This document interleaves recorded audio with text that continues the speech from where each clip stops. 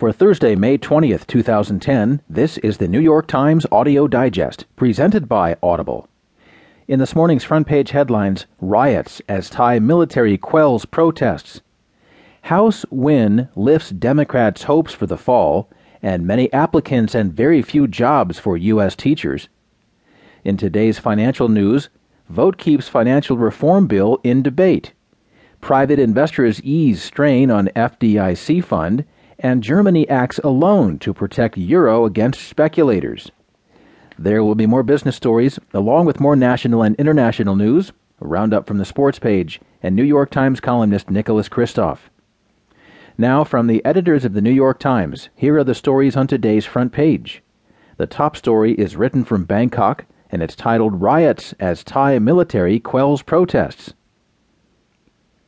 A bloody crackdown in Bangkok by the Thai military set off rioting and arson attacks on Wednesday in several places across Thailand, threatening to expand unrest and further aggravate the deep rifts that have hobbled Thai society for the past 4 years. Troops in armored military vehicles overcame grenade-wielding militants allied with anti-government protesters in Bangkok, forcing the movement's leaders to turn themselves into the police.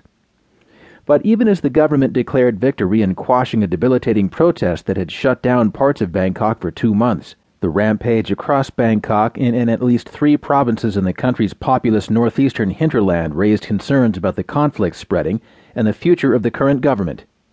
The government declared a curfew in 24 of the country's 76 provinces, a radical move underlined by its announcement that looters or arsonists would be shot. Arsonists in Bangkok set fire to almost 30 buildings, the government said, including the country's stock exchange, a massive shopping mall, 2 banks, a movie theater, and a television station. 2 city halls were torched in the provincial capitals when thousands of protesters reacted to news of the Bangkok crackdown. It was a measure of Thailand's spiraling political violence that the death toll in the crackdown, around 12 people killed and more than 60 injured, was less than the bloodbath that many had feared. Central Bangkok, the heart of one of Asia's most cosmopolitan cities, was a militarized zone in the early hours of Thursday, with well-armed troops patrolling streets deserted by the curfew. The subway systems remained shut, and embassies told their citizens living across this sprawling metropolis of about 15 million people to stay indoors.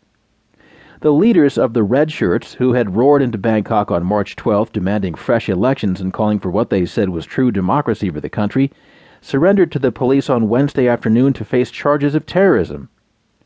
Their arrest and the dispersal of the crowd were rare victories for the embattled governor of Prime Minister Abhisit Vejjajiva, but the volatile, defiant mood of the crowd on Wednesday also signaled a possible radicalization of a movement that leaders found difficult to control.